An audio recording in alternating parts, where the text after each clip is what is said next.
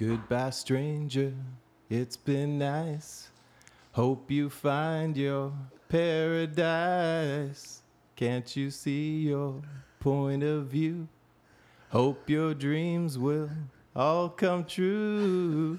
Feel no sorrow, feel no shame. Come tomorrow, feel no pain. Goodbye, Mary. Goodbye, Jane. Will we ever meet again? Wow, that was wicked, man. I thought you guys were going to chime in. No. I was enjoying that. I can't believe you enjoying didn't it. have any notes. You just That's did saying that. goodbye to the contractors. Wow. That was like just right off the cuff. We're becoming very impressed with a lot of guests and their singing abilities, I man. was thinking Metallica earlier, but No, you could be anything. That was a great one, man. That was a Thank you, perfect thank you. setup. So we have Mark joining us on the show today. It's a little steamy, a little warm again here. We're not complaining. No, but Carlito, what are we going to talk about today? Oh, this is going to be interesting. Why is Mark here? Well, Mark's here for two reasons. He's gonna give us a little bit of input on his experiences in construction, his great moments and his bad moments, Through the perspective of? a homeowner. Got it. So we are going to basically talk about homeowners versus contractors. Ding, ding. The pros and cons and how many different ways you can do things. You've got a lot of stories to share, Mark. I do. I have good stories. I have bad stories. We want to hear all of them. All right. We're not all about the negative here, despite what's going on social media and people looking at me and going, give me a break, man. Like, come on. Nobody's allowed to express an opinion anymore these days. Is that what it is? We're all just going to be nervous about sharing our opinions. It's a bizarre time in life. Yeah. Man, people, grow up. Stand up. Stand Know up. you're right. Know who you are. All right, so I'm looking forward to this. This is going to be a really good podcast. First of all, we got a bunch of housekeeping to do. I just want to do a bunch of housekeeping. Mark just made an appearance, a little cameo here. Yeah, Skylux. Skylux. So we're in Skylux Studios, Skylux Roofing. Guys, follow them. Give them a call. Get them to do your next job. That's bottom line, right? So Mark and his boys are top-notch roofers in the city. Give them a call at Skylux Roofing on Instagram. Thank you very much for letting us record the podcast here. This is show number 98. Wow. Getting close, TikTok, man. TikTok, TikTok, TikTok, TikTok, right? So number 98, and we're going to talk about homeowners. Right off the bat, before history, I want to do construction bone to pick with. Well, Or you wanna do we change want it to do a handle? Oh, yeah, sorry. We want to do a handle, your email. So I'm not a builder. I'm a graphic designer, a brand. I work in brand identity. Okay. I've been lucky enough to not have to put myself out there too much over the years, but if anyone is interested and needs graphic work or brand identity work, you can reach me at markmachinek.com. You're going to have to spell the last name. Actually, markmachinek at hotmail.com. MarkMachanek at hotmail.com. Perfect. But you're part of the industry. If it wasn't I for am guys now. like you producing things for us, we wouldn't be able to advertise. Right. What I do love is the last, I'd say, 5-6 years, contractors have gotten very savvy regarding brand identity. It has. I've noticed, I'm always looking at trucks, seeing what's driving around on the highways, and the logos are starting to look better. Yeah, gone are the days of the magnetic little flip-on kind of thing. Yeah. And, Hey. and the busted-up couch and the van full of puppies in there, which is basically borderline Silence of the Lambs. Listen, don't take the magnets away. I know we got to start the show, but I want to say one thing about the magnets. I'm taking the magnets away. If you're in a residential area, you're not allowed to have commercial stickers. Depends on which residential area magnets go you a long are. way. No. Anyways, let's On get with the show. We must go. I think we should start with history Let's with do history. Manny. Let's do history. So, Mark, I want to ask you a question. And again, Sure. based on my minions of researchers here, it's only me that does it. I want to ask you, and Carlito might have the answer. Carl's for not this. helping you with this. No, he never helps me with this. He participates. What a He's liar. like, oh, I wonder what Manny's going to bring up today. Yeah. So, who invented the first pool? And I don't when? know. Was it an Italian? You're close. You're close. They got the typewriter, Levi's jeans, the machine gun. No. We're going Parachutes. further. I would expect the Greeks. The Greeks.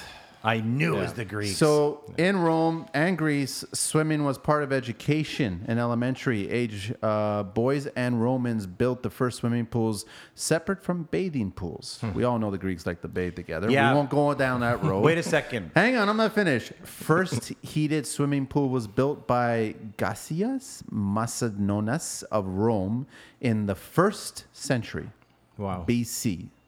So he was a rich Roman lord and considered one of the first patrons of arts. And then all of a sudden you had Cutman Pokna in the kingdom of, I can't even pronounce If this, you're man. Greek, just call in and complain. Dude, Anna Komporia from Sri Lanka in the 4th century, they started building pools. Wow. BC. What year was the first filtration system for swimming pools introduced? Before chlorine. Before- Before chlorine, pools were cleaned through filtration and frequent backwashing. Backwashing. Backwashing. So Yikes. when were pools first created with filtration systems? This is U.S. side now. 1910. Wow. Brown University That's began still using pretty early. chlorine It is to early, clean yeah. swimming pools, right? Which is now remembered as the first attempt of chlorine pool sanitation in the U.S. Now, I want to ask you guys, which country has the most swimming pools? What's the number one? Real swimming pools? Yes. Or backyards that No, you no, call no, swimming no, no, pools? swimming pools. Which country has the most California. country? Oh. U.S., No. Canada. U.S. is number 553, Really? believe it or not. Number one in the world that has the most swimming pools is Mother Russia. You're kidding me. No way. Mother Russia with 1,750,000 And they're all made of cinder block. Are they ice pools?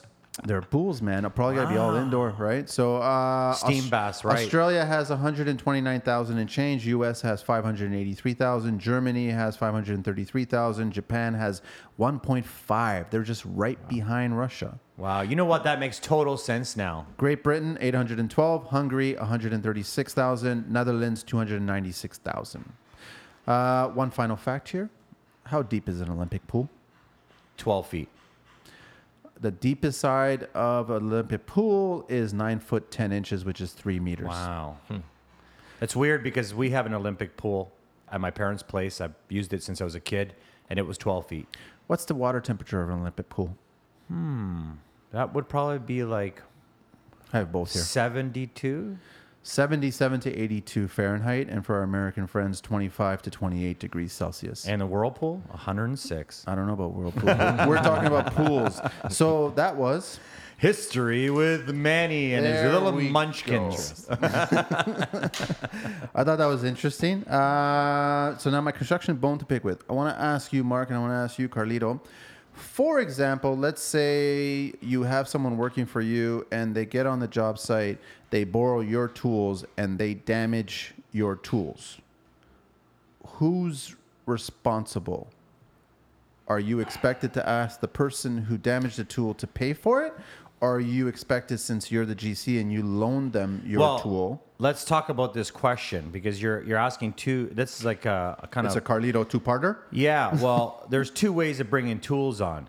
Either you're bringing the tools on as a trade, or you're using someone else's tools.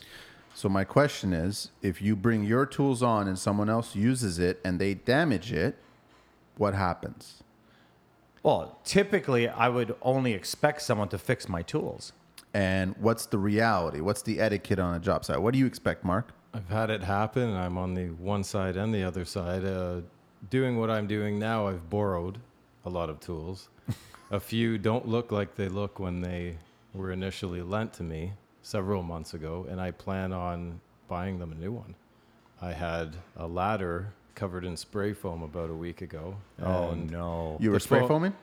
No, I wasn't. The foamer was, and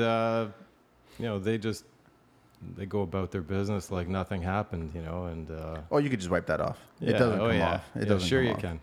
So I guess my point is because that happened to me several times, and I've asked other contractors, what's the etiquette here?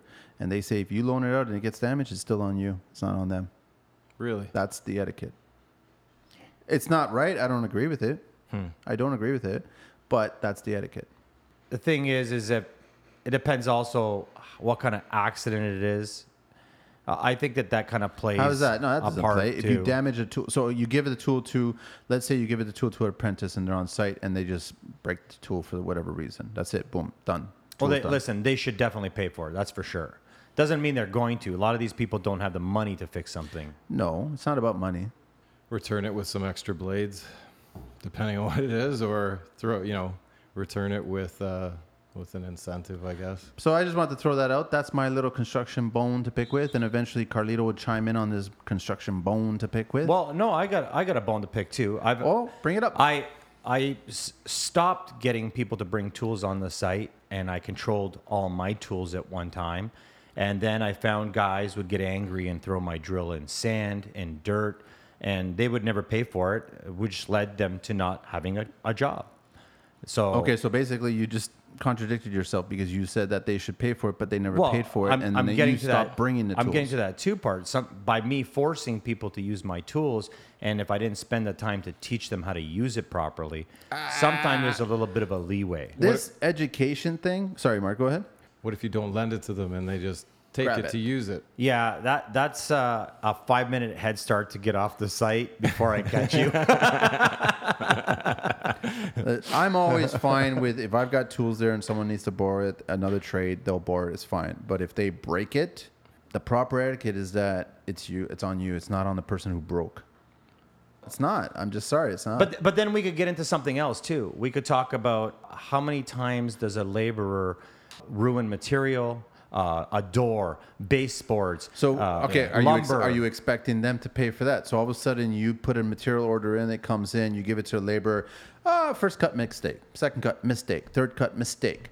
So at what point do you start back charging or charging the labor for that material? And where do you draw the line? You don't. That's what I'm saying. This is why big builders now are back charging all the trades. If there's a scratch on the wall, it's not just on the glass company. They divide that cost, from what I know, from Yep. what I've heard, amongst several trades. Wow. So Is that something new? So it's like a tip jar. My wife and my father-in-law own a mirror and glass company, and they always got hit with, if there was a scratch in the wall or a nick, it had to be the glass company, right? So they would get back charged for stuff, even things that they were not responsible for. But now what I've heard, a lot of the big builders are starting to split that cost just amongst everybody. Have you ever back charged? No, because I just get rid of the problem. What does that mean? You dig a 6-foot grave? No. I mean, I either do two things. I either fix the problem by educating or showing them what to do. No, but I have had people buy new things. Like one time, this girl that was working on the site was driving a forklift, and she shouldn't have been on the forklift, but someone else told her to move something. She ran into my welder and crushed it. And I just said to her, I said, "Hey, guess what? You're buying me a new $1,000 welder." And she's like, "Well, it's an accident." And I was like, "Listen, I'm not going to pay the bill for that. That's $1,000. If it was like $50, Did I she may end up be paying okay it? with it." She totally paid for it, and she got to keep the broken welder. Well, she paid for it. I think She if you paid for cause damage to something or you break something, you should pay for it. Yeah. A mutual friend of ours got body slammed off of my Honda once, and he paid for the hood of it. Yeah. I guess it's the severity of it. So what if we're talking about a $50 item here? What are we, a $100 item here? Are you ever going to work with this person again? You know, if it's a screwdriver, it's one thing. If it's $200. Listen, Manny, I think I can sometime. speak for Mark and myself and you. If I borrow something from you, I'll tell you two things. First of all, I'll definitely fix it, and right away. That's you. Definitely right away. I'm saying majority of laborers that come on, they damage it. I never see them again. They'll never fix it. But the most important They'll never part pay is for that it. you want to be able to cross that bridge. And if you burn that bridge, you'll never be able to cross it again. So by me a lot break, of guys have matches these days. no, I know, but if I borrow something from you and I break it, I'm gonna fix it That's so that I can have the you. opportunity to borrow something from you again. You, because I know I'm going to see you again. I'm going to see you again in the podcast on the site. I'm going to see you again. I'm talking about guys that have already pointed. Hey, look, the exit sign. Hey, see ya. So if they already know they're on their way out and they don't give a shit, they don't Yeah. care. This is definitely a good rant. I'm just saying, this is not a rant. This is just a construction bone to pick with. That's all it is. Anybody that's a- listening? I think that's a big part of it, that a lot of these contractors are coming in. There's other guys stuff around. They want to get in. They want to get out. They need to use something. They use it. They damage it. They're not going to tell you. It's funny how if you have every trade on site at any given time, and I've spoken about this, where pretty much every trade these days, doesn't matter if you're a plumber, tiler, framer, whatever, we all have the collection of tools. We all have very similar tools in our arsenal. The question is, who's the one guy that brings in everything? So you start thinking, well, I don't want to make another trip to the van to get my tools. Right. Why don't I just borrow that tool? But what if you damage that tool at that point? What's the etiquette on that? That's just my rant on it. And majority of my experience has been they don't pay for it. No. I have yet to have one guy pay for it. One guy to pay. I've had hoses damage. I've had saws damage. I've had chisels, screwdrivers. I have had lots of stuff damaged. Not one guy has paid for it. I've absorbed the cost. Well, we were doing a range the other day, and the HVAC guys weren't there, so someone saw my drill bits, and they helped themselves to it. And then I saw them drilling through metal, which I had no problem with because they were metal drill bits. But then I saw them drilling through the metal into the porcelain. And I'm like, hey, man, what are you doing? And they're like, don't worry, I'll buy you another one. And I'm like, sure you will. That's what I mean. So now, not only am I out a drill bit, you know, I'll try to sharpen it because I have a drill sharpener. I can't guarantee I'll get the same sharpness on it again. You sharpen your bits? Yeah. But you're looking at spending $15 to $20 for a drill bit now. Okay, I want to move on from that. Yeah, so anyways. I actually want to bring up, I want to thank all the listeners for listening and all the engagement that we've been getting, all the DMs. And speaking about the trailers, Clueless Framer actually reached out to me and showed me a little video where he had like 6 or 7 trailers on site. He goes, that's this trailer for this, that's this trailer for that, and that's this trailer. And he goes, is Carlito's right in his 5 trailers setup? He was just reminding me about that. So I just wanted to make mention of that. Wow. You're not the only idiot with lots of trailers. Hey, take that back. What did I say? Organized. I don't know what you're talking about. You know what? And it seems unorganized, but it's totally organized. And if you don't have to unload and load your vehicle, and it depends on what you're doing. You've kind of got a good arsenal in your truck. So I just want to cut him off and bring it up again. That's all. I just want to thank our listeners for listening. That's all I want to do. The audience is growing. And recently I've been finding out, and it's kind of fitting that we have you on the show today, Mark, because I've been finding out a lot of homeowners are listening to us. And they're telling me that they're listening to us. So I just want to make mention of last week when I talked about someone reaching out to me, sending me a letter to quote a job. So I spoke to him. Great gentleman. Spoke about what he was looking to do. And he was telling me, I've been listening to the podcast. I'm on number 31 right now. I'm like, whoa. And back in my head, I'm starting to think about all the conversations that we've had and what we may have said about certain... But also the changes, because when you're listening from the 1st to the 30th, it was a completely different vibe. But I don't know about you, how you feel, Carlito, but I stand behind everything that I've ever expressed on the show, every single show, all 97 of them going into 98, and we have 99 on Thursday, and we're doing our 100th next week. So I stand behind everything I've ever said. Yeah, and you should, because these are your growing pains. This is actually... people listening to this are actually growing with us. This is our growing pains and our experiences along the way and how we've changed. So that's enough about us, Mark. Now, since you came in, let's talk about you, the homeowner, and the experiences that you've had with contractors. Not us, because I've never worked for you. I just met you for the first time right now. Just off the back of your last comment, I understand too as a homeowner that. And also someone who owns a business and, works in the signage industry and has worked with his hands in the past. Everything you say about a homeowner, from your perspective could fairly well be true. There's 2 sides to everything. And, it's understood that homeowners can be a pain in the ass and vice versa. So it's human nature to be a pain in the ass. Yeah, absolutely. Right. So, yeah, and I agree with you. I agree that there's 3 sides. There's always a homeowner, there's a contractor, then there's the truth. Right. Wow. Yeah. I'm sorry, there is, man.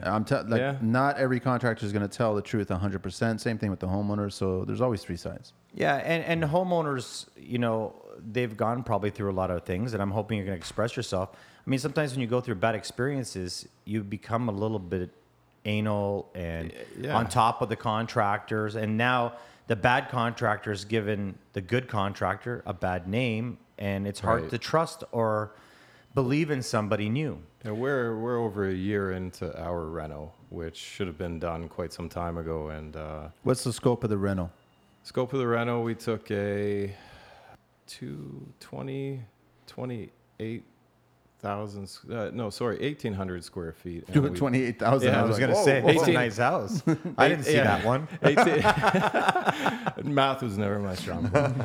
1,800 square foot, and we doubled it and put a second story on. Setback, we had a bungalow basically and put a second floor on it, but we kept the original walls of the original main floor, and we salvaged our basement. About a month into our reno, like I said, a year ago, April, May, if you remember, it was like 2 months of rain. And we had been promised by the contractor that they would do their very best to make sure that the basement didn't get damaged, which I know is a big promise. But you want to see some care taken and see that somebody's putting forth an effort. Well, they put scaffolding around the house and they trussed the roofs and they tarped everything. And we had wind where I thought, it was going to blow, take the roof off. It was just 2 months of terrible weather. But you'd get there in the mornings and the tarps were just full of water, just bubbled water, and they hadn't tied them properly to let the water run off. So you're just getting water dripping down into the basement, and they didn't seem to care. Like, you're there expressing that, hey, can we retarp this? Can you push the water out? Yeah, we'll be there in the morning. We'll push the water out in the morning. Well, you're speaking to them on the phone. They're not even on I'm site. coming there. Wow. I was there quite often, and suddenly when you're there all the time, they feel like they're being micromanaged. But the reason It's you're your there house. is because they're not doing their job. Yeah. So long story short, I think it was Good Friday. I went over there and it was just raining for hours. And again, after a conversation, they still hadn't retarped and let the water run on. So, reconfigure the tarps in a way that the water would, come out. And it's heavy, obviously. Basically, it ended up pulling all the scaffolding onto the house. It all collapsed. So the whole length of the The front scaffolding fell over too. scaffolding, because of the weight of the water on Wow. the tarps, just buckled. You're trying to get a hold of these guys. It's Good Friday. They're nowhere to be found. I had to get my father-in-law in there, my wife. No. 2:00 in the morning. My father-in-law's Italian. He's a hunter. He got in there. Jimmied some ropes around a tree through the concrete walls of the structure. We tied the legs of the scaffolding back in because they were all sitting on the grass. He's like, okay, now you guys are going to push it. I'm like, listen, we shouldn't be doing this. This is dangerous. He's like, don't worry about it. It's going to be fine. And sure enough, me and my wife gave it a push, and it righted itself, and it was perfect. Like, the old school guy knew what he was doing. Of course. But I was pissed off that we had to do it at all, and that they just hadn't taken my advice or what I had brought up several weeks ago and just taken care of that water being able to run out. So I spent the weekend retarping it myself. I'm now a tarping expert. These guys would come in, they'd tarp, and 2 hours later it was open and it was raining into the house. So they're not tarping. I guess what you got to do They're tarping. It's just not you got to look at their shoes and coming see if their apart. laces are tied. right. If they're not tied, they're not really tarpers, right? So that was my first sort of question mark. They went through the demo. They did a really good job from what I could see. And when as a homeowner and you're a contractor, you're sitting there, well, what do you know is a good job or not? Just to give you some background, I grew up with my dad. I had to learn to drywall before I was allowed to go and play. He was, I didn't go into that as a living, but my dad was an electrician, and I had to go pull wires with him on the weekend on his moonlighting job. So I was around construction and renovating. Everything my dad did around the house, I did with him. So I have at least his standard of what is right and wrong. And a lot of what I was seeing at the beginning of the demo was good. But then it was stuff like this where something that mattered, we wanted to keep that basement because it was finished. They just didn't seem to care. So ultimately, the basement got damaged. Oh yeah, it got damaged. We bit the bullet a couple months in. They were like, look, we're going to get 3 days of sunshine, and we want to pull the tarps off and pull the second story. And I was like, you got to go. You got to take a chance, right? Go. But they didn't re-tarp at the end of the day.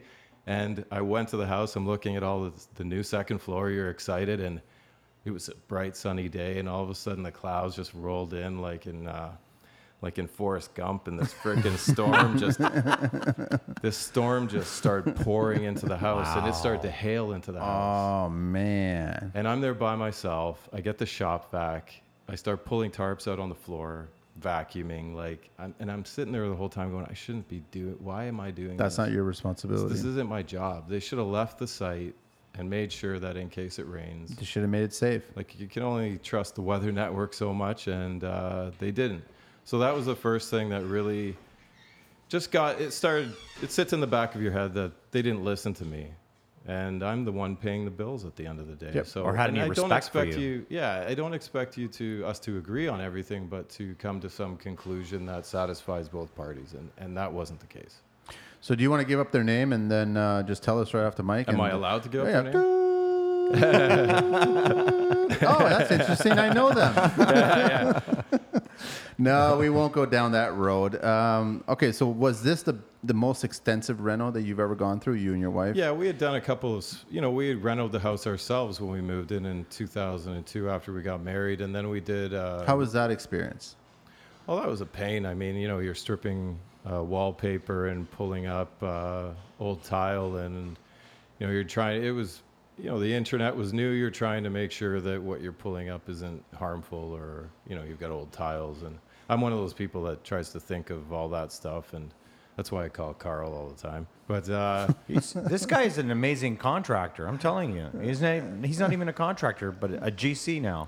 Can you give us some insight on what do the bad contractors, what are the little telltales that they do that start to create red flags in you when you're speaking to them? Because me personally, I love this one thing that happens all the time with other trades. And I know right off the bat, if you're a good trade or a bad trade, just by what you do in this circumstance. And what I'm talking about is that if you've got to do your job and there's a small hurdle, for example, let's say you need to just put a piece of plywood down or something to get to a certain point, you stop the work and you approach the GC and you ask, how am I supposed to get there?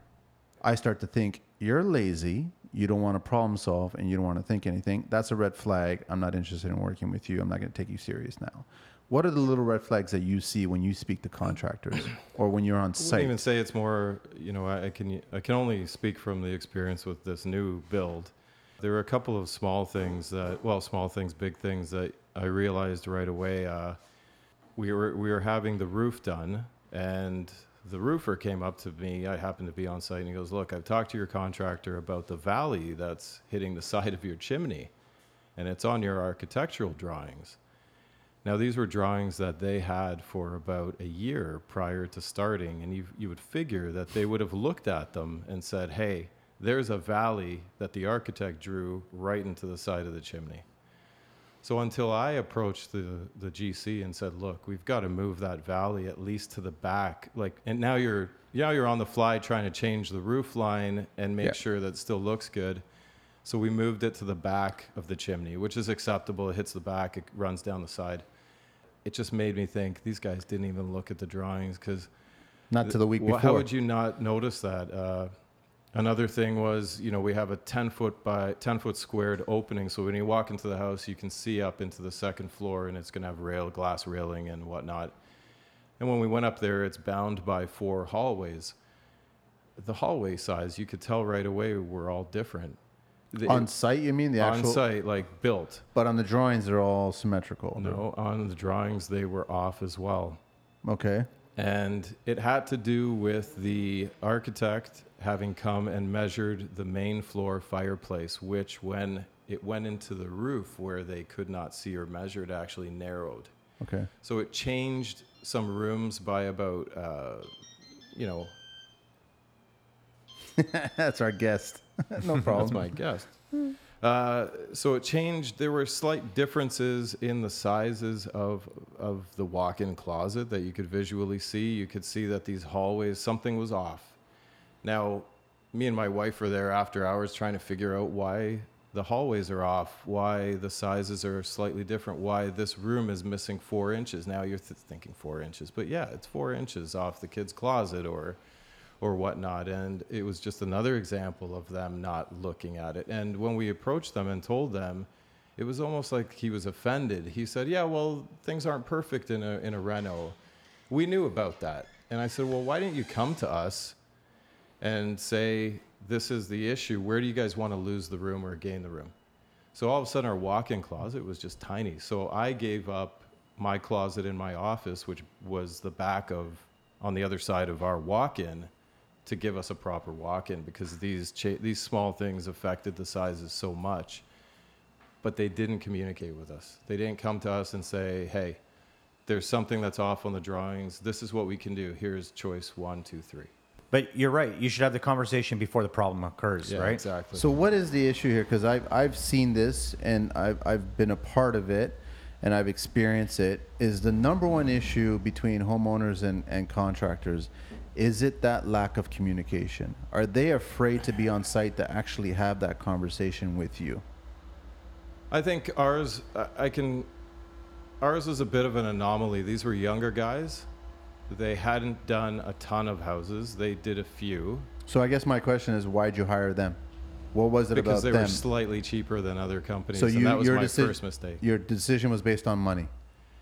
It shouldn't have been, because it wouldn't have affected us. It wouldn't have hurt my bottom line if I had gone with someone more expensive. But What percentage are we talking about here? 10, 20, 30% less? I could tell you, if someone had quoted us $600,000 for the reno, these guys were maybe $50,000 cheaper. It's not much. It's not much, but everything that they said when we met with them and their understanding of our job was all what we wanted to hear. So they're great salespeople. They were very good salespeople, not so great, and they were inexperienced. And Did you see that, or at any point? Well, the big kicker, Carl, was when last July we went to Florida and we got a call the day before we were leaving. We were taking the kids for summer vacation, and they said, hey, the windows are coming on Monday. And at this point, tarping and all those other little things I just mentioned, I said, you know what, guys, do you mind if I'm there when the windows come in? It's a big ticket item. It's, $30,000+. Do you guys mind if I'm there? I'd like you guys to hold off. Can you put it out? No, we can't wait. It's got to go in. No, come on. You got to wait for that. That's right. like... So there was no way. Even when we landed in Florida, I called the guy and he said, no, we're not changing the date. So I said, fine. Windows went in, got picked up at the airport a week later by my father-in-law, and he goes, I didn't want to ruin your vacation, but all 33 of your windows have issues. Whoa. And I said, what are you talking about? All of them? What do you mean issues? As you work with contractors, they have the people they work with. So they introduced us to several window companies, one of which they had a really close relationship with. Again, I won't mention who they were. Local company? Local company from Toronto. Yeah. And, you go through them and they talk you down the road that they know their product or whatnot, and it was their installers. Basically, they used the drywall returns and screwed in the windows with them instead of using plywood blocks and the clips. Whoa. So literally throughout the house, every single drywall return was damaged and the frames were screwed through. I couldn't believe my eyes. So what I did was I called the contractor from the house. Hey, Scott, I haven't been to the house yet. How do the windows look? Oh, man, they look great. You're going to love them. Yet I was at the house looking at this gong show. He's playing you for stupid. The problem with me was I knew more than the average homeowner, and So where's he at? The bar? He's at the cafe? I don't know where he was. You know where practicing his speech. he is not on site. So I asked, it came to a head and we had a meeting on Monday. I called him and I had him over there. And I mean, some windows hadn't been the openings hadn't even been framed yet. So they put the windows in with plywood boxes. And I said, where's the framing? Oh, we're going to back frame. How can you drive a 2x4 into a steel lintel when there's a window underneath it? Is that a term? You can't. Back frame? It is, apparently. I've heard it a lot. I've never heard of that. Back framing. Back framing? I've never heard of that. Someone enlighten me. That's usually one sign for me What? is that they want to get a deposit Can somebody for send me a another link? part of the contract by saying, well, the windows are done, so I want to collect 15 grand. That's 100% what it is, man. But someone's got to tell me the Wikipedia page that has the back framing. Yeah, No, but that's a definition on word. it. I've heard it a few times. I've never heard and that I don't like before. the word. I've never heard of it, I've actually. never heard of that. So if you man. want to talk about back framing, what I started noticing was, you know, we paid X horrible. amount of dollars according to our contract for framing and framing the house. And we were told the framing was done, but then while walking around a week later, you're saying, hey, wait a second, that wall's not, the pantry's not done. This isn't done. Oh, that's an extra $5,000. Okay, so where? From where? Land of Oz? Well, when mistake number 2, don't get a contract which is cost plus. Oh, It benefits very them, doesn't interesting. benefit you. Benefits them completely. So we paid the $5,000, and then a week later, you're walking around and you're like, wait a second. And I'm thinking way ahead now. You know, this has to be done, that has to be done. We're still not done the framing. So what I started to notice was when you're paying the trades that they're bringing in to frame the house, that's paid. Then they want to get, at least these guys wanted to get, because I don't want to paint every contractor as a bad guy, they want to get their $55 an hour crews in as much as possible. So they were always leaving something out. When we paid for the chimney, we extended the house to 9 feet. So we blocked up to 9 feet, and we had to pull the chimney higher, obviously, because of the second floor. We paid for the chimney. Months after we had parted ways with these guys, I'm going up on the roof, and the flues aren't done. Just stuff left out, left incomplete, because they were going to come back to us and say, hey, we still need to do this, and hoping that we would just eat it. Long story short, we parted ways with them over the windows. The manufacturer got involved, and we got a full refund for our windows. When all was said and done, there was about $6,000 on the table, which I said goodbye to because I'm not going to court over it. There were some nasty emails and lawyer letters sent back. We didn't get a lawyer, they did. And it went nowhere. I took over the job.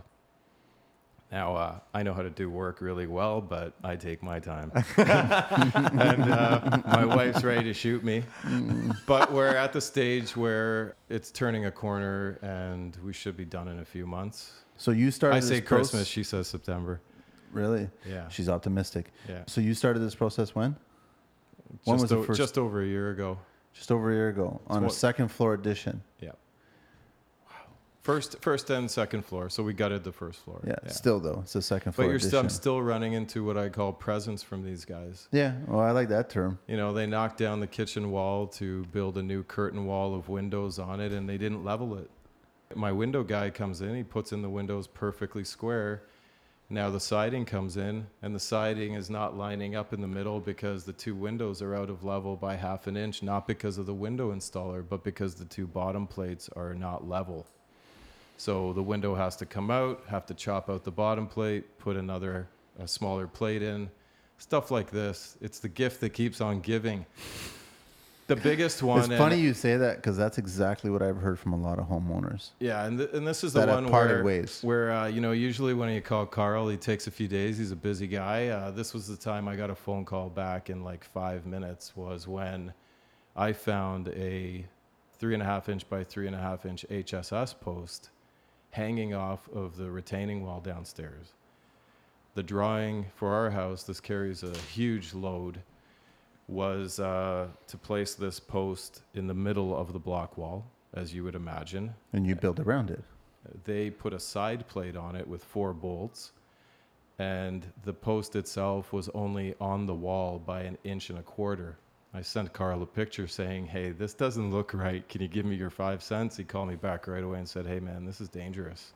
You need to get the inspector back in there. Engineer. You need to get an engineer in there.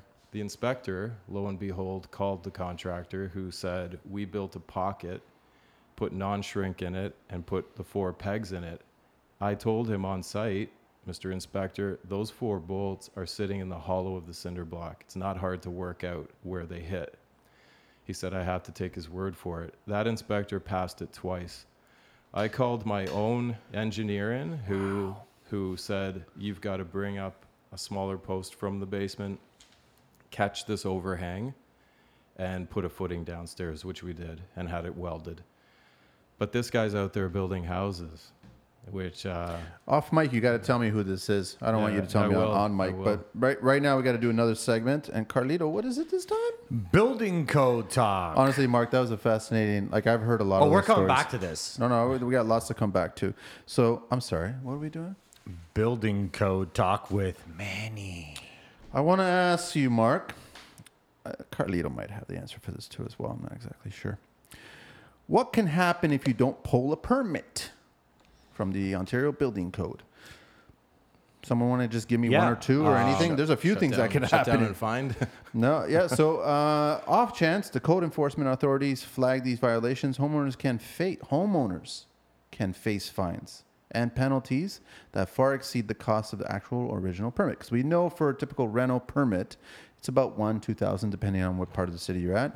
For new build, you're about $8,000-9,000 for a new build, depending on where you are in the city and the size of the structure, right?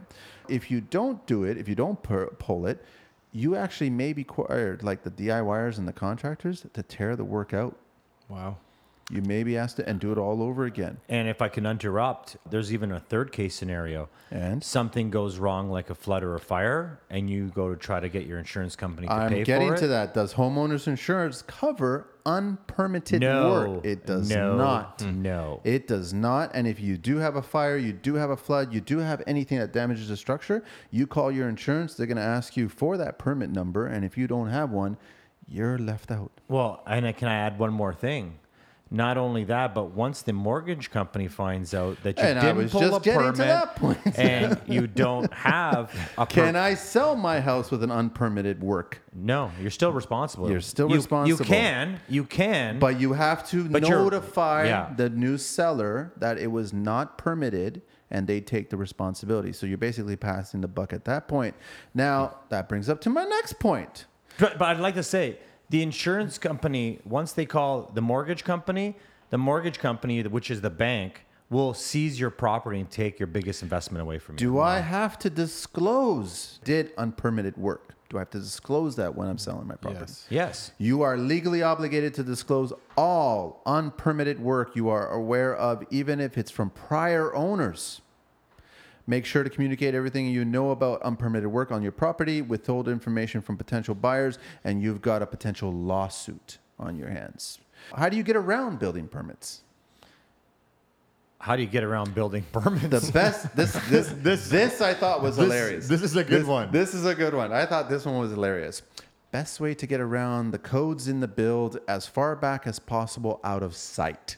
And only have walk-in access. You park at the gate. Because get this is true.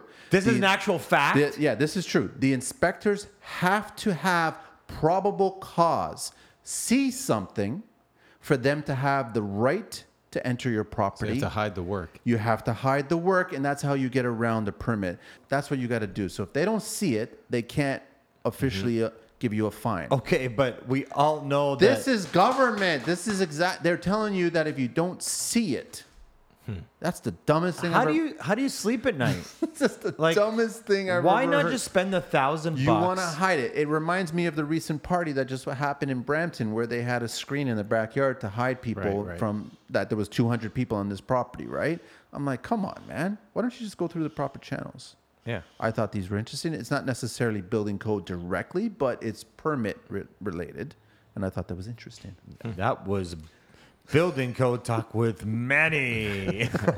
No, and you know what? That is really interesting, and I keep seeing this over and over again.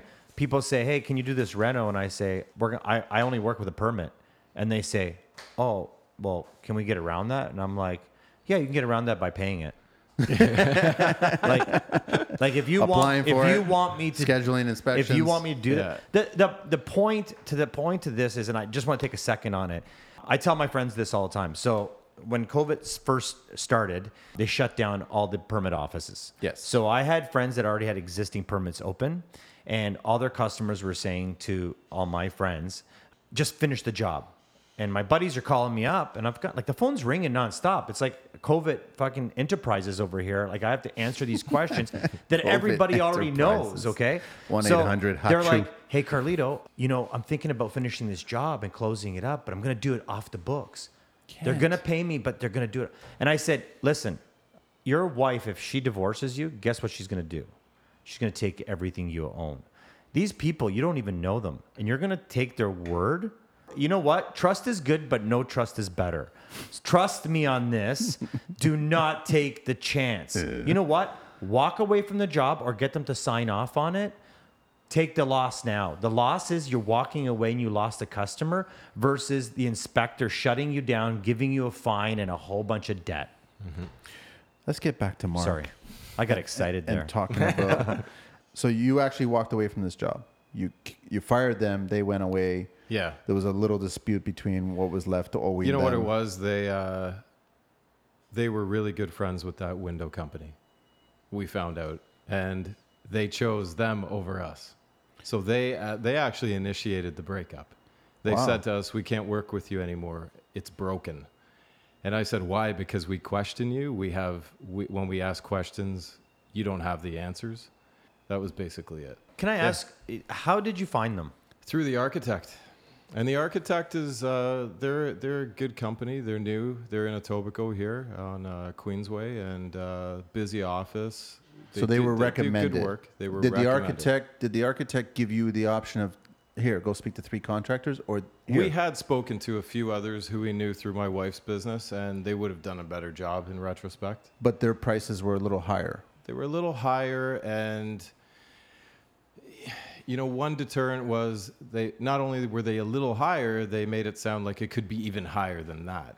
So you're thinking, Jesus, what am I going to get into? Are they going to just go high end on us on everything? And I guess looking back, as a homeowner, you have to realize you have on finishes and everything, you've got the control over what you want. If you want to go with a cheap tile, you can go with a cheap tile. That's generally not the case. What they want to do not is the case, right? They want to show you the more expensive stuff. Right. Because they're getting a piece of it, so to speak. Yeah. Every GC makes at least 15% of whatever happens in that house. Well, that's how it works. But the thing is, I think the problem, the disconnect is that you have to answer every single question. That's it. What's the point of avoiding questions? If you ask a question from the homeowner who's paying you your bills, answer it. If you don't have the answer, say that you don't have the answer, and I will get back to you with that answer. How about this? How clear was the contract? It was very clear. Did it have stipulations in it? Was it like, did you know what you were getting paid for room by room, or was it kind of like just... We did. Yeah, we did, and we made it clear to them. My wife's a pretty savvy businesswoman, and she made it clear to them that, hey, we wanted to come under budget on most of these items. For a few of them, we did, but like I said, all of this extra charging and extra framing after the fact. They had their own dumpster. They didn't hire a company and have a dumpster that gets put in your driveway. They had their own. They had one of those trucks with the takeaway. And they were going to the dump every couple days when sometimes it wasn't even a quarter full, like the night before. And in the morning, they're going to the dump, and then you're getting hit with all these charges. So I start catching on to, wow, they're making it look like they're just, dumping all the time. I actually started keeping a calendar of how many guys were on site, who was doing what work was done each day. That's how deep the distrust got right before the windows. But the thing is, you started doing that because you started seeing all these requests for payments that were above and beyond the original they scope. didn't line up, and when we asked, they made it sound like they were doing us a favor, and quite frankly, they were acting like they were insulted that we would even question anything. And it wasn't like an accusation. It was just, hey, for instance, I would say, hey, you guys had like 6 guys on site yesterday. What'd you guys do? Oh, we framed in the mudroom. 6 guys? That's it? I go, and so I said straight up to the GC, I said, look, if there's not enough work for 6 guys, I don't want to see 6 guys there. Just comments like that. They're hard to make. And so he's trying to justify paying labor on a daily rate. Yeah. And you're doing a scope of work for that day that's not requesting 6 guys. Yeah. And they're trying to justify this? Like, how does that work? I don't understand. That's why as a GC, if I hire somebody and I start seeing them drag their feet, right, I speak up before the client speaks up. Absolutely. I don't care if I come across as the bad guy. The point is that if you have somebody on site, you're supposed to work. You have your breaks and you have your lunch, but in between, you work. When that window fiasco came down, I said to him, I go, you had a 3-day install on these windows. How many of those 3 days were you here? We're paying you 18%. how many of those 3 days were you here? And he admitted he was only there for the first day. And I said, even on the first day, you should have been next to those guys and checked the first window going in. And when you saw what they saw, it would have been one ruined window Prep the second, out of 33. prep the third, prep. The next 32 Yeah, should have been done right. Yeah, exactly. But you didn't do your job. That's bottom line. They didn't fulfill their duty. So I started feeling like I had to be there and looking over their shoulders at every step. And I didn't want to be doing that because I know how much I like it when somebody's checking up on me if I'm doing it. But they're, that's the right of the client at the same time. You have every right. You're paying the bills. I have no problem watching anybody watching me. I don't care about it. I've made mistakes in my job, or I've had a bad supplier and a sign has come on site. I had one last year. It was a disaster. I got on the phone and called that client right away because I'd be damned if she walked out and saw all of those mistakes without me having told her. How does that make you look? Exactly. And these guys were constantly just brushing it under the rug, basically. So, yeah, we got a good one.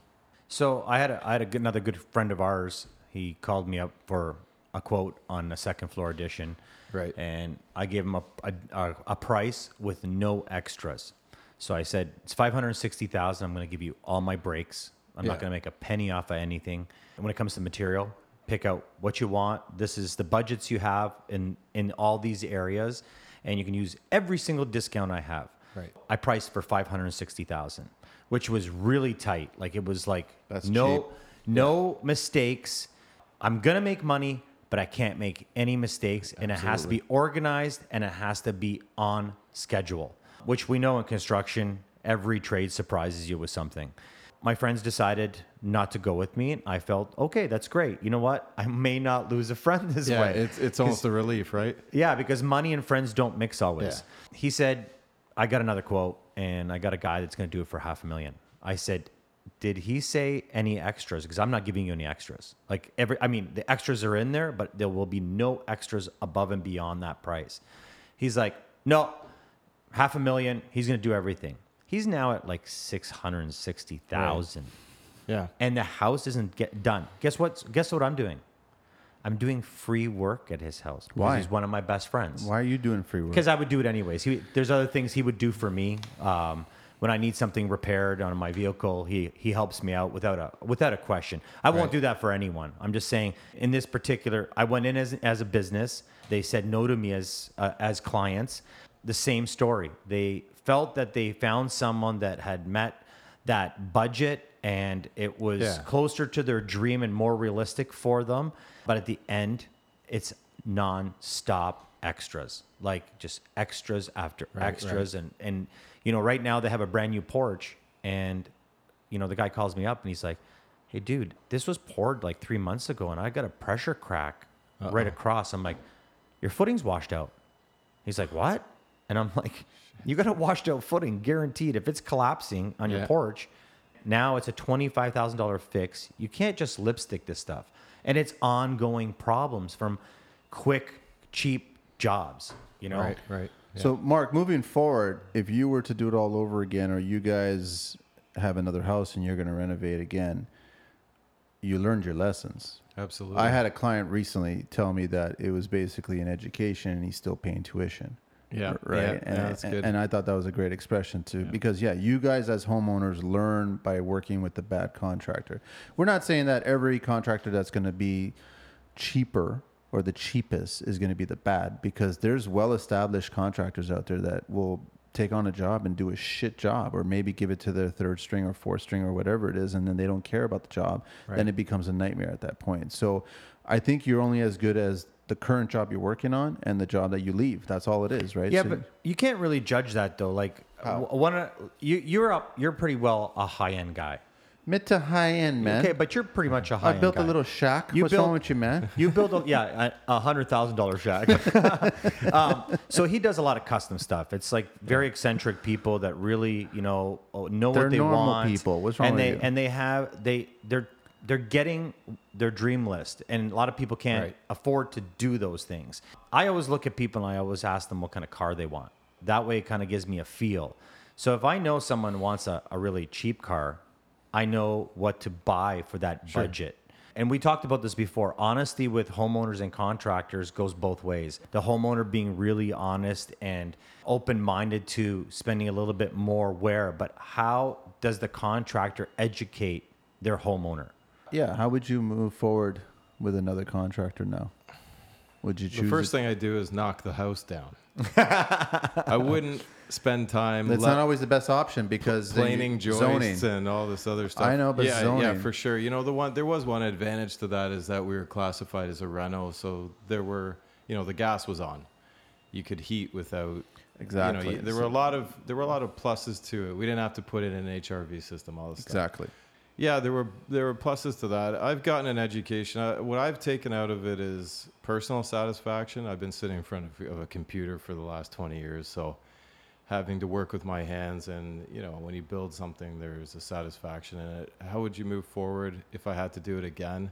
Would you be the GC I now? have a realistic idea in my mind now of what this costs, which sitting down, I think a lot of contractors who are new, I would say, like those guys, they just want to get the job.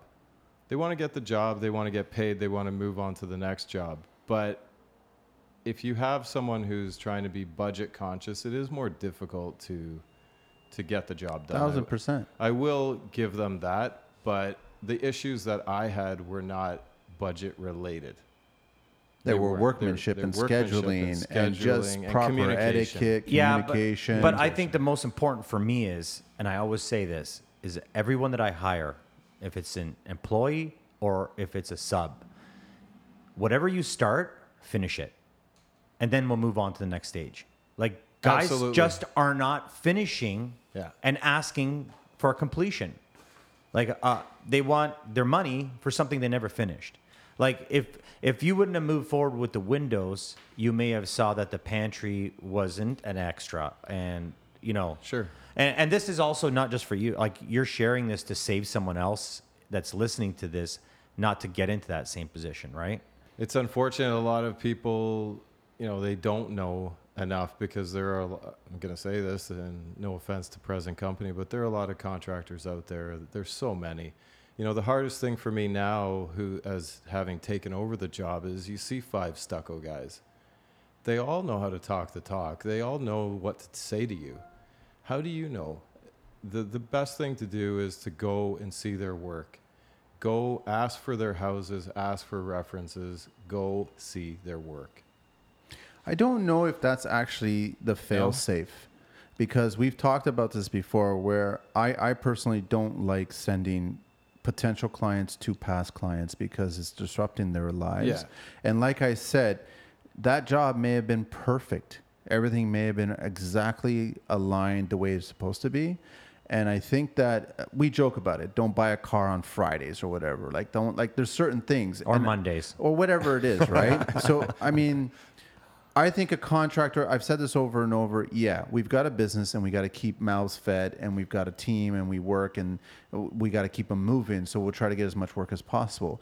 But the thing is, if you start spreading yourself too thin and then you start taking on another job and it turns out like shit, that's your reputation at that point. And you know what, Manny, that's true because a few guys that have gone through, stucco was one. We had to put stucco on hold. This guy came recommended from a family friend who owned a stucco company.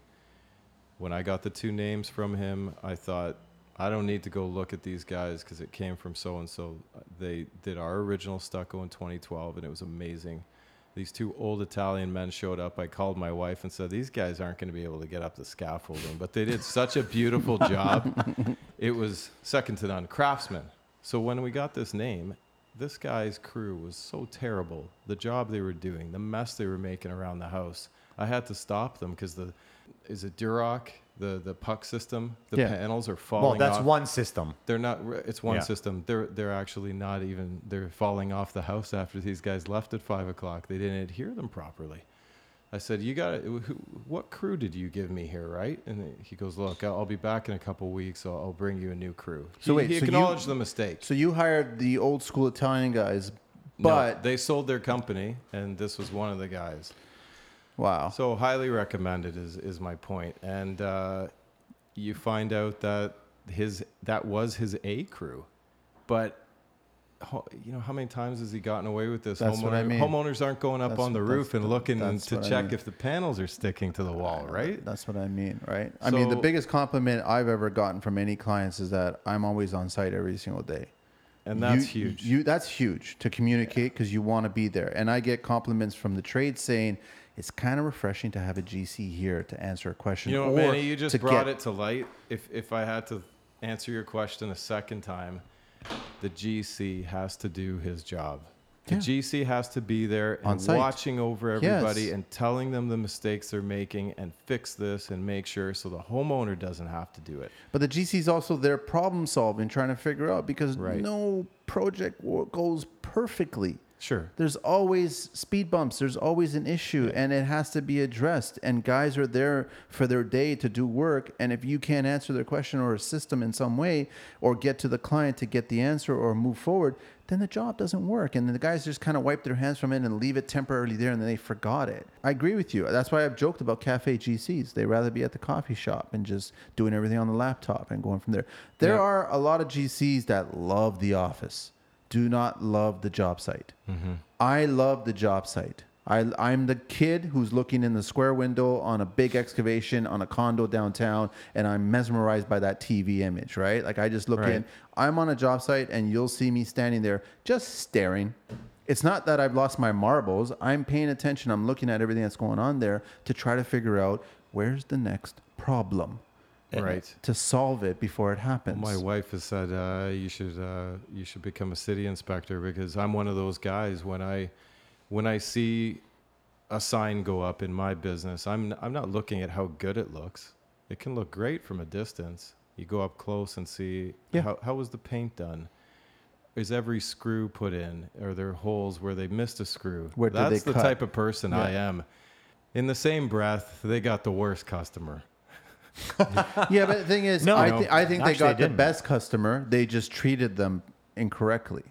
That's all it is, right? So I love educated customers, and I love customers that will ask questions over and over. Refreshing to hear. That's the way it's supposed to be. We're gonna do Carlito's Green Book talk. Oh, we got to do Carlito's Green Book talk, and then I've got a little game that I want to play. Come on, say it again. I want Carlito's Green Book talk.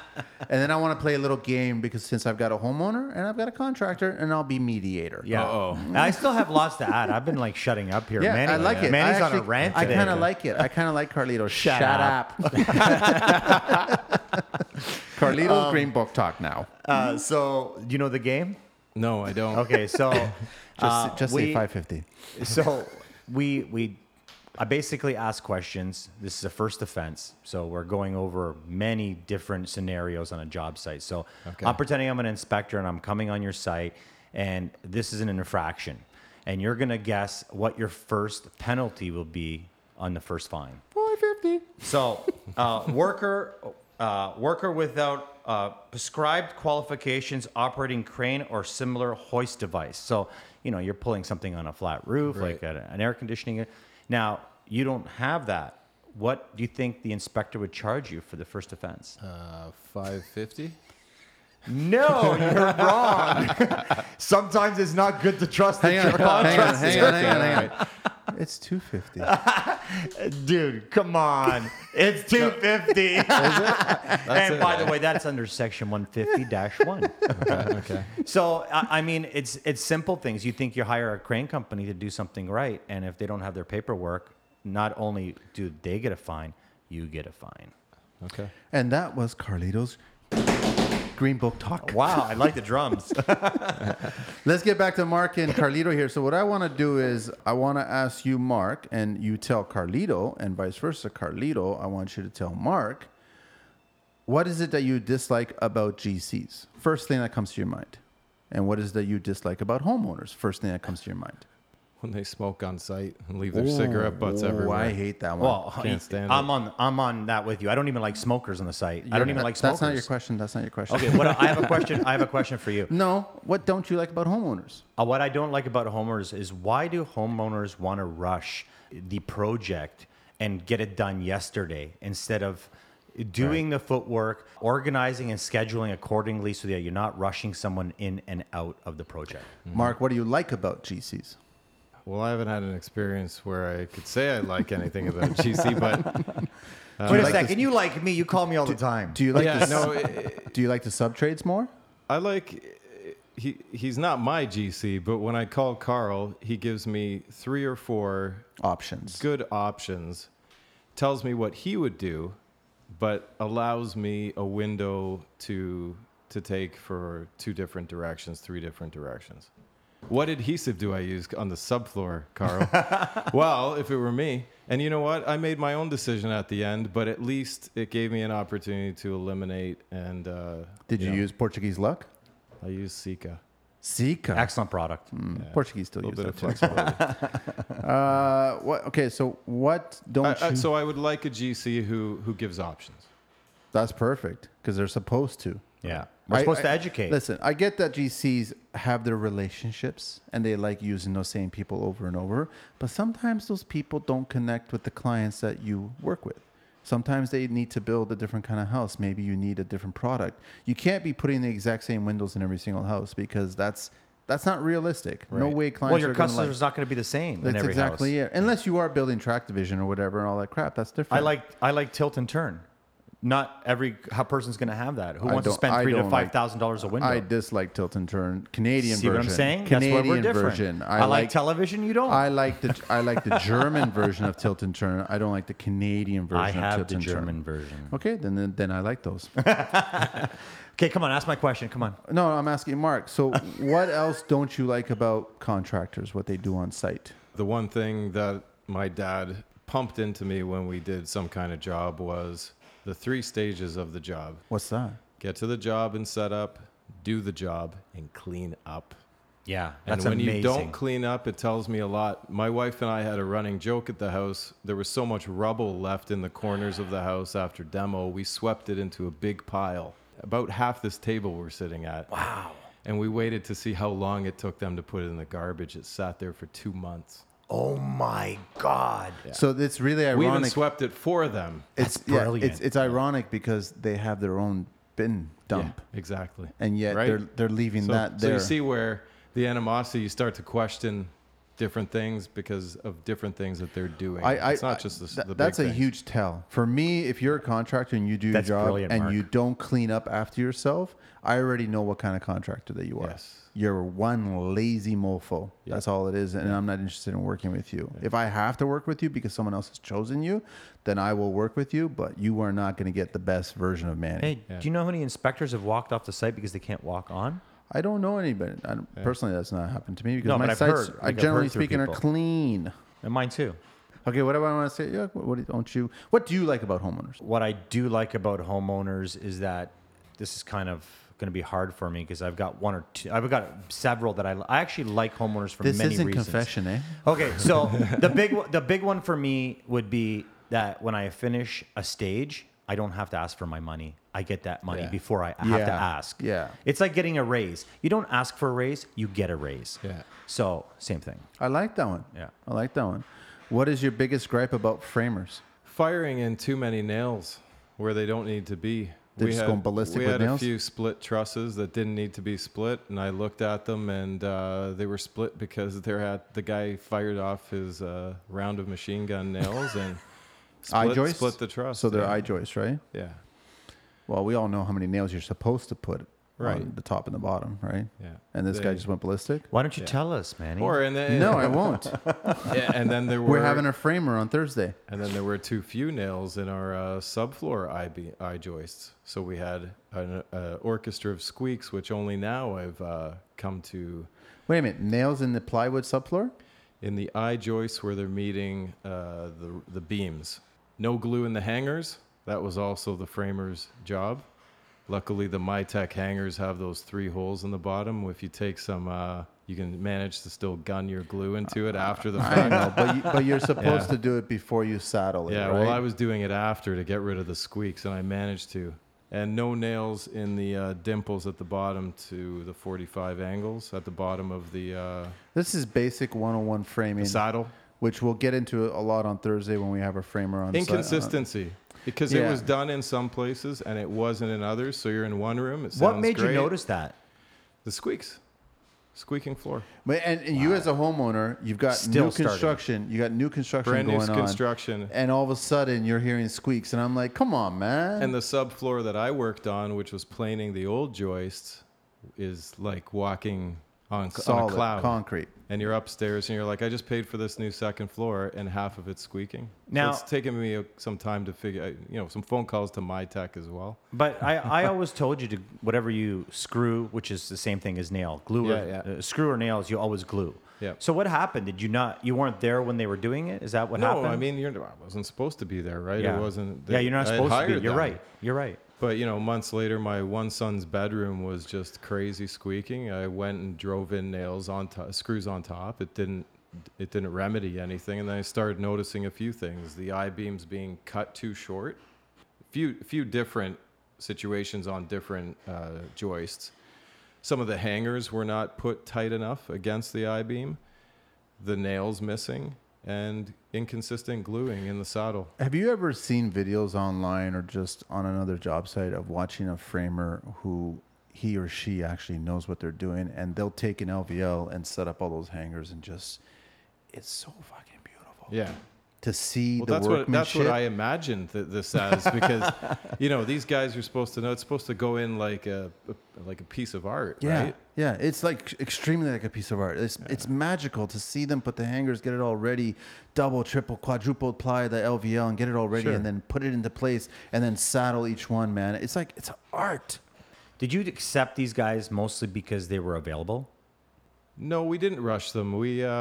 They were actually bugging us to get started because They had an opening. my wife and I are a little bit of procrastinators. Like if we're picking a floor, we want to take our time and pick the right floor. The one thing I didn't like about the contractor experience, and it had nothing to do with them, was how quickly they're trying to push you into decisions. But I felt these guys weren't really helping us make the decisions.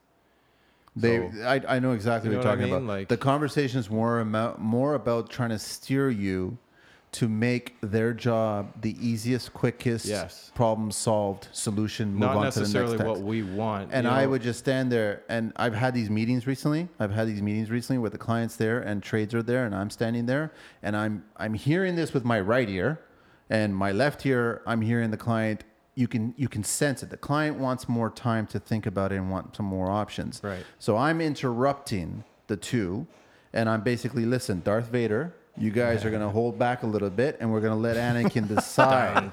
Okay? Okay. And I'm like, this is his house. It's his custom, whatever room It's it his is. biggest investment. It's his money. He does not get, it's not a game show. All right. There's no lifeline to call, and he has to do the decision right now. I go home, speak to your wife, speak to your kids, speak to your neighbor, whatever. Go online. You make the decision when you're ready to make the decision. And then you get this look of defeat from the trades. And I'm like, dude, it's his house. They just want to get it done. I know. I understand that. But like you said, at the end of the day, we're living with it It's your afterwards, house. right? It's your house, your dollars, your money. You live there. They don't. They'll take pictures, use it as a next job. The thing is, it's your house. I keep on trying to tell people it's your house. You're building someone's home. It's funny you say that because you and me have been talking about hardwood flooring lately, and we're talking about veneers, how thick they are, what you can do with it, the options in the long run, the advantages, like off gassing. Like we've been talking about, like you're actually you're doing a better, like in my eyes, you're doing a better job than most GCs I know. Thank you. And it's shameful because you should have never had to go through that experience. This should have been the most enjoyable experience. You guys should have already been in the house. These contractors just trying to get a couple extra bucks off you could have had so many more of your friends and family. Sure. And they could have already started another project that would have paid them still. That's what they seem to have forgotten, because every client that they're working with has the potential to introduce you to the next client. One thing I'm still scratching my head about is about 2 weeks in, I said to them, like I said, the demos, they were going through it really quick and they supported all the exterior walls and it looked like they were doing a really good job. And I said to them, hey, do you guys have a sign? Do you guys want to put a sign up? No, we're fine. No, don't worry about that.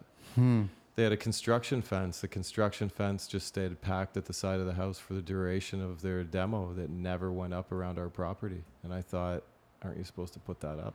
Did they Yeah, have why'd you bring signage it? on their vehicles? Nope. No signage on their No vehicles. signage on their vehicles. You're not proud of your business? But they all had your new brand? F-150s. I've got a few decals on my van. Yeah. Yeah, the whole fucking van. Yeah. And that's about you being proud about your brand. Yes, I'm not afraid and you of believe it. in everything. And you were saying something that a lot of times I almost don't want to have a designer unless I'm stumped. Right now, I'm going to have Jackie come to Hamilton with me to talk to a customer because one of my customers wants to use real wood for her cabinets, and I'm not a real wood guy. I like paint.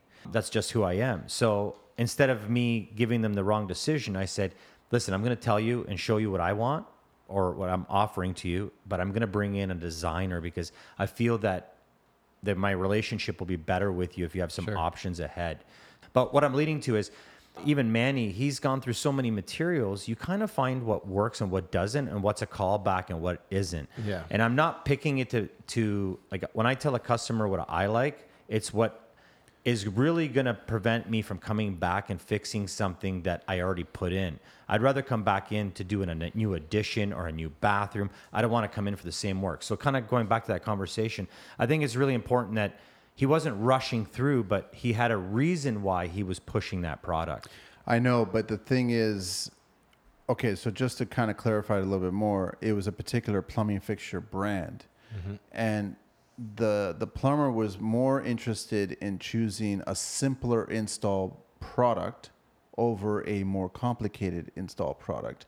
And even Lazy. when and I know, but when I saw the more complicated one, because that's exactly where the client ended up going with, I was impressed with it because I was looking at it going, that's interesting. I've never seen that rainhead designed that way. Instead of thinking this is difficult and it's going to take me longer to install, I'm like thinking, I can't wait to finish this and put it together because I want to see how it's going to work. Right. I'm more challenged. I go back to that construction window, peeking in, looking at the pit. Yeah. I want to learn how to do it. So, I mean, like we're doing a house right now where it's going to be all Hansgrohe fixtures. And I haven't done that. I've done a few Hansgrohe fixtures and I'm like, I'm challenged. I want to, like we're going through the manual, we're checking out certain things and I'm like, I want to try this out. Well, yeah. I mean, even in my business, when a client, comes up with something new, I don't try to steer them away from it. I'm like, okay, cool. It's something higher end. It's something I've never worked with before. And, let's see what kind of, you're getting better results with it possibly, or you're learning something. It's just the type of person, right? So what did you dislike about the stucco guys other than just their uncoupling material? Yeah. The fact how was that the finish? The fact that in 2 days, they didn't get that far. I stopped them at the foam stage. Wow. Yeah, and told them they're not going any further.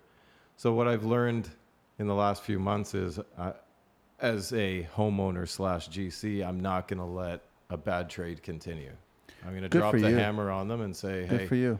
You're not, unless you start doing it properly, you're out of here. That's it. I mean, you got to be careful with that too, but a good trade should understand that if they are making a mistake and the homeowner who's paying them comes up and questions what you're doing, you should not be insulted by that. You should just come clean.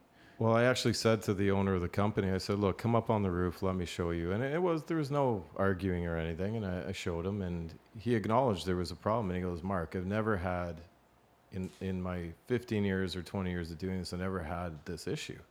And I said, have you ever had a homeowner go up on the roof and check the panels? It's a good question. And I said, Nick, don't look at me as a homeowner. I'm a GC here. That was it. Yeah. Wow. Well said. But then his stuff's still at my house. It's been 3 months. So I'm on to the next stucco guy. He just left his stuff and never came Just back. walked away from it. Yeah, walked away from it. It's just a tell. What other questions you got to ask? I got tons of questions for you. I just been shutting up for a long time. So I like that version. I wanted to go back to something that you really said that was really important to me. I see this all the time, but it doesn't faze me at all because I have nothing to hide, and I like the homeowners around as much as I can because I like asking them for their personal touch, and I like giving them options before the problem starts. A lot of times, even in some of the GCs I work with, they're like, why are you calling me so much? And I'm like, I'm giving you the option because this is the scenario we're in right now. And I'd rather talk about it than fight about it later that I didn't give you that option. Sure. So you can be angry at me for me calling you and giving you that option. I can make my own decisions, but this isn't my project, right? Right. One thing you said was you found yourself being at the job site because you didn't trust them anymore. Right. Do you wish you could have trusted them so that you could have Yeah, I enjoyed your wanted day nothing more? more than, I'm telling you, Carl, it was so stressful. The weather was so bad. It's raining every day. All I could think about was that bloody basement. And I just wanted to know that it would have been awesome to have just been able to drive past it and see that tarp done properly and the water flowing off of it. And I go home and go about my business. So I lost so much sleep. I was dreaming about rain. Oh my I kid you not. No, I know. Because I was Black rain. constantly there having to manage the water, and like why couldn't they have done that? Yeah, absolutely. I didn't want to be there. They weren't dreaming So- about want to be rain. there. So I guess like 2 or 3 things that were really important, and I want the young contractors and the old contractors to pay attention to this. This is really important coming from you. Like you being here today as a homeowner is really important to all the listeners, and this is going to either make or break someone's business. So one thing is, we talk about this all the time. You don't have a clean site. Really, that's the big no. You're already a bad contractor. You're not cleaning your site, you're a bad contractor. Yeah. Just because you're going to the dump with garbage doesn't mean you're a clean Yeah, contractor. absolutely.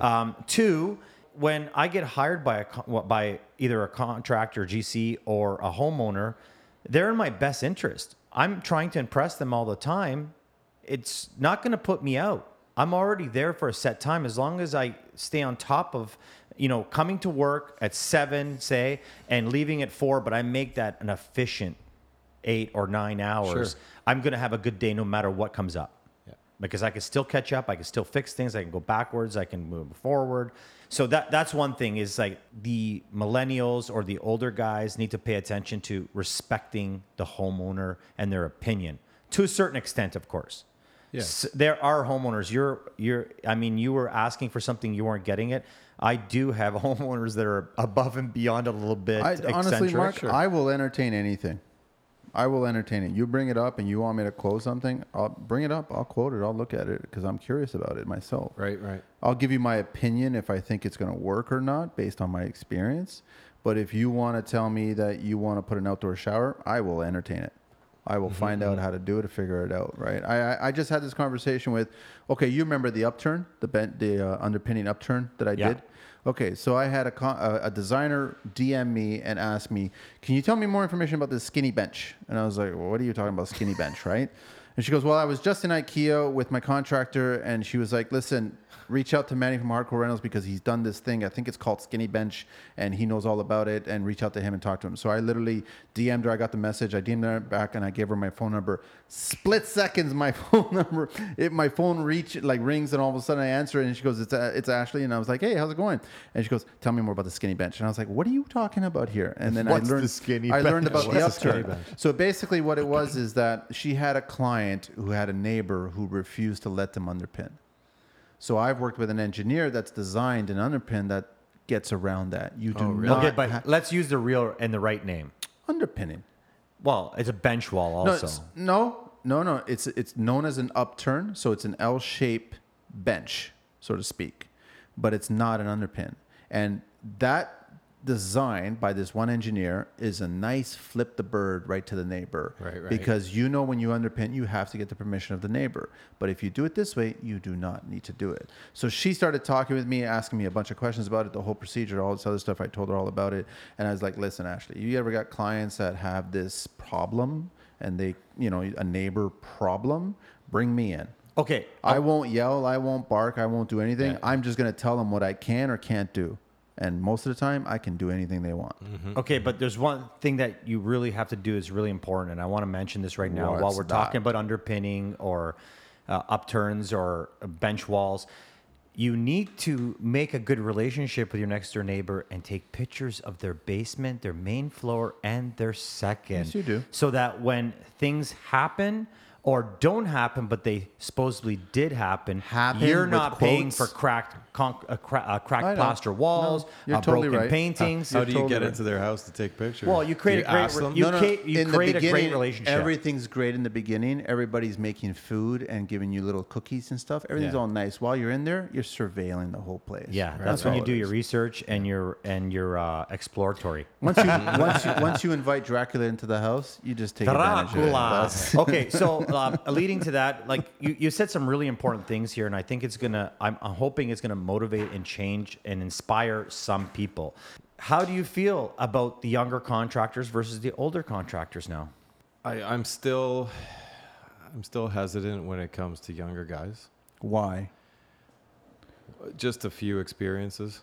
Do you feel that they don't care about the work? They care about getting the work. I think they care about getting paid and getting out quicker. I find that the older guys have more pride in craftsmanship. And now, as you know, we're in our 40s. We're now the older guys. The younger guys are... Speak for yourself. Yeah. Oh, by the way, me and Mark went to school and on the same school bus. We're on the school bus in grade 2. Was Carlito driving? I think we got in an argument about Duran Duran or something. Oh, don't real. be picking on Duran. Well, I Duran, became okay? like Forrest. I would run to school because I was like, I ain't staying on that bus. No, I still lean towards the older guys, but you know, I've also found, so we had 3 little quick masonry things we need done. A couple of younger guys came in to quote it and never heard from them again. Never got a price. Yeah, I will send you a price. That happened to me with about 3 younger guys to do with masonry. It just seemed like it wasn't big enough for them. The payout wasn't big enough. Maybe they didn't have time. They just didn't seem interested. Next time, reach out to Mark from Craigmore. Sounds good. He'll drive anywhere from Hamilton to go all over the GTA, and he'll do a $1,000 job. He'll do $100,000 job. Yeah, he's wicked. The one thing that's been difficult is you're taking over your own project and contractors are coming in. I do get the feeling often that, you know, you don't get calls back because you're the homeowner.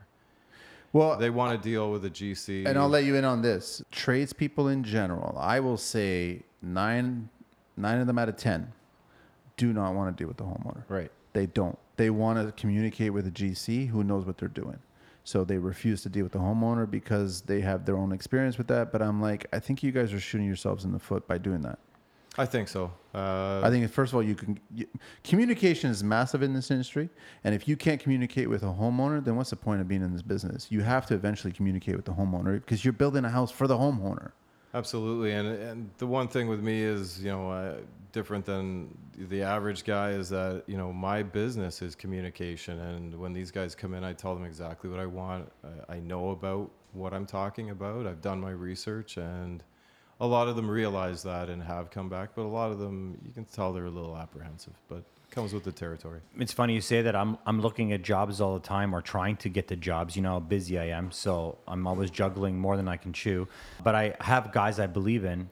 I will text or call those homeowners, even if I can't get to them for a week, and I will, before I know they're going to even call, way before they're going to even call, I send them a little text and say, I'm on top of it. I'm really sorry. I apologize. I'm busy. Your business is important to me. I do the same thing. I'm apologizing because I'm that busy, but it's that important. Your job is that important, but I want you to know that the job that I'm on, I can't just walk away from because I need to finish that so I can start your job. And I'm going to treat you the same way I'm treating that customer. So if you're patient with me, you'll get something out of it in the long You're run. keeping the lines of communication And to open. Manny's point, the question, that's what I think that younger generations don't realize is when I'm haven't gotten back to a client in a couple of days and I know I still can't start their job for a week or so, I shoot them a quick email and say, listen, I haven't forgotten about you. And that's where, on the other hand, I find I get radio silence. Isn't it really ironic? I just realized something. It's really ironic. I think we can all stipulate that the younger generation, I think this has been proven because of their social media skills and how much time they were actually spending on social media, they're losing their communication skills. Absolutely. So if they're losing their communication skills and you get on a job site, sure, you might get work by DMs and by showing off your work on social media. Guess what? You still have to go meet somebody, shake their hand, sit down and talk to them about drawings. You still have to communicate. So if you're losing the fine art of communicate, which is directly related to sales you're not going to get the job, or you'll get the job, but you won't be able to maintain the job.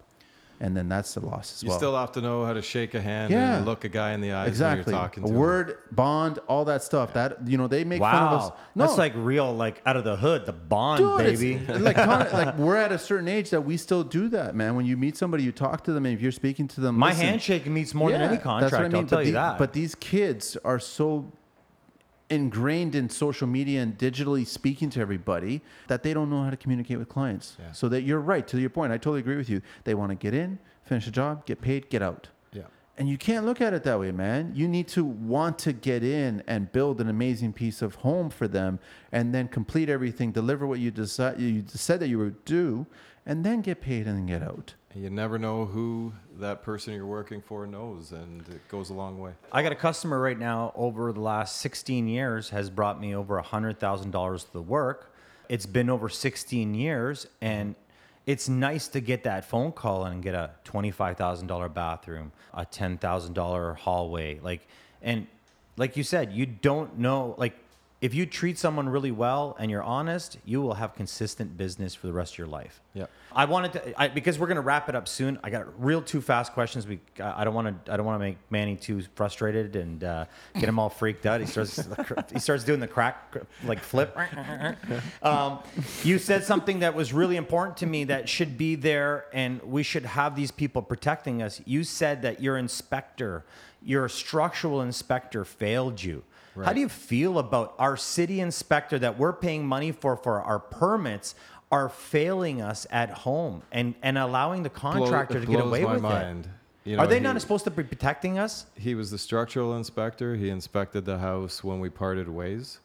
He had a problem with a hole the electrician had drilled through an LVL and made us get an engineer stamp for it, yet this post was passed not once but twice. First of all, Twice. you could make up to 2-inch hole in an LVL. You just got to call the Yeah, you manufacturer. just have to have your... And you have to get it signed off. That's Yeah. all. But it was outside of the allowable drillable holes, but I'm just making the comparison that this post was total word of the contractor, even when I was sitting there with a concrete bit showing him that There's nothing underneath. those 10-inch bolts were in the hollow Manny, of the block. he gave me these pictures that I thought my 6-year-old daughter at the time sent me. No, I'm just making a joke. They weren't the cleanest pictures. And over a text, I instantly knew that he needed to get out of his house and call the inspector or this is an engineer. And he's like he already knew this himself. How can a city inspector not know that? You can't just get away with that. We shouldn't be allowing for that to just slide. But again, the guy was probably 25, and I don't want to keep harping on that because I'm sure there are some good There's great young inspectors, contractors yeah. and good young contractors out there. I'm sure there are, but overlooking things. And if you're going to do that job, you have to be. You got to look. You got to look in every corner. But in all fairness, inspectors have so many homes to go look at, so many projects to look at. If they were to actually literally go through every single detail, but I mean, from what Structural? hang on a sec. What I gather here though is that was a critical, blatant, obvious that it was incorrect. It should have been brought up and disputed against the contractor. Maybe we don't know. They're buddies. We don't know if there's a relationship there. We don't know any of that shit. But I would question if that was a failure. I would be bringing it up. And then you have as a homeowner, just to let you know, you have every right to go to his supervisor. Right now, if you want to ruffle those feathers, that's a different story, right? Because now you're questioning. I may be ruffling them down the road once. I like that. Once we're near the end. But you have the right to go to the city supervisor and then pulling because that inspector's got their name on. And that again, for report. me, it's something that I don't know the next house, but you hear about houses collapsing in Toronto. Of course, it happened actually recently, very close to when I called you about this post. It was that young guy downtown Toronto, wasn't it? Yeah, it was like a St. Clair? Wednesday. There was a windy night, and the house collapsed, and it was a bad post. Yeah. Again. Or did he take the post out? Yeah, maybe. So last question, real fast, before we go to our last segment. Do you have any of my tools at your house? No, I didn't borrow anything off you yet. Sure? I could have swore I lent you something Hilty. Yeah, no Hilty. I want you to think about that. If you got any of his Hilty, just get Gigi that. That's all. That's all. Get Gigi that. Are you sure, Mark? This is your last time to answer correctly.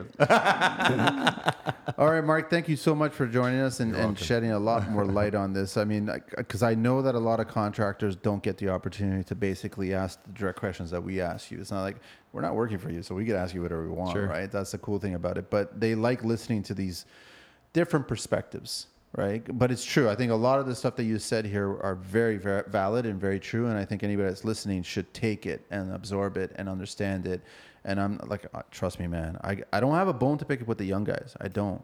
I'm just saying that instead of just dismissing us old guys, why don't you learn from us, man? Learn from some of this shit that's going on in the world and just make your business better. Well, it's okay to learn. Yeah, I learn every day. Construction, you learn every single day. So, Mark, we've got one last segment. It's been changed now. It's changed now. Yeah. So, It's the 12 questions. so you're in marketing, branding kind of thing. So you might know who James Limpton was. I've heard the name. So he had a show inside the actor studio. Okay, yeah. So at the end of it, he would ask He his just guests. passed away. He passed away recently. Yeah. So he would ask his guests 10 questions. Okay. We've now made it 12 questions, and we made him construction related. But I just want to let everybody know that I give credit where credit is due. So I didn't. all personal. I didn't come up with these questions except for just modifying it for construction. So we just want to go You're through. not going to make me cry, are you? No. Gone with the Wind? No. And it all begins now. What is your favorite construction word? Huh. Framing. Wow. Is it or framing? Or framing. Framing. What is your least favorite construction word? Debris. Oh, that's a good one. Wow. What turns you on in construction? Seeing a nice, straight, level, complete wall with no bumps in them. Yes. Crowns up and out Yes, for all you framers. absolutely. What is your what turns you off in construction? Sore hands at the end of the day. Wow. What is your favorite curse word in a phrase? I got a good one, which I came up with. You motherless cunt. That's my... That's got to be the deadliest one so far. I don't know which finger I hit that day, but I've been saying it a lot. Wow, that was deep, I like man. that one, man. was deep. I do like you that might one. have the record now. No, that beats out Michelle from our real estate episode Yeah. where she just like, oh, it's got to be this, but I don't know if I can say it. I go, you can say anything on Construction Life. What is your favorite car, bike, motorcycle, or no, car, van, truck, any vehicle? I'm not a car guy, but my older son is, and when we're in Florida, he makes me take him to all the big ritzy dealerships and makes me feel really poor. Wow. But I like the McLaren. Yeah. So you're choosing the cheap ones. Yeah. Wow. Well, What I'd is like the McLaren. what is your least favorite car, bike, or vehicle? Anything? I don't like Volkswagen drivers. I can't stand them. Oh, the drivers now. You're Yeah, just so anyone in a Volkswagen or a Volkswagen. pitching Wow. a little vehicle profiling. Yeah. Okay. Must be the neighborhood. What construction sound or noise do you love? The sound of a planer when it's nice and new. When it's old, it hurts your bloody ears. So that might have answered your second question. Yeah, that's exactly the second question. Wow. So we'll skip down over then. What profession other than your own would you like to attempt? What I'm doing now. Yeah? You don't want- Renoing. Really? I wouldn't, well, attempt permanently, probably not, but I'm already doing it. So Are you enjoying it now? Yeah, I'm enjoying love it? Yeah. Good. What profession would you not like to do? Anything which requires me to go to an office like a monkey. You know, which you can contradict because I've been doing that on my own, but from day one, I wanted to work on my own. What's the saying? If you pay peanuts, you'll attract monkeys. And the last question, if heaven exists, what would you like to hear God say when you arrive at the pearly gates? Your house is finished. That's wicked. That's perfect. Oh, God. You know what? We're going to bring you back in 3 months to see if it's done. All right. Oh, All right. hopefully it'll be That- done. that's, So that's she's a saying deadline. September, you're saying December. Yeah. Okay. I got to ask one last thing. I smell October. If you could change one thing about a contract or GC, what would you change? Don't take offense when the homeowner asks you a question, no matter how personal it sounds. Exactly. Just it's part of your business. answer the question. Communicate, man. Well Just said. Don't avoid it. Well said. Thanks, Mark. Thanks you so much. And to get a hold of you again, if you want to get you to do some brand identity for us. You can email me at markmachanek@hotmail.com. Perfect. And also, if you have any complaints, just call him directly. Thank you for listening. And if you're interested in being on the show, just reach out to me because you can't find Carlito on the digital network. You'll get me. You're just gonna have to. You be won't patient. get him. That's all. Carlito, get us out of here. Thank you, Mark, very much. We really appreciate you coming on the show and sharing what you've experienced. We're sorry that you went through it, but we learned from it. Yeah, You're still it's been a paying learning tuition. experience. It's been good. You're This was paying fun, tuition. man. That's it. Thank you. Thank you, Mark. Carlito, get us out. A 416 TO, baby. GC.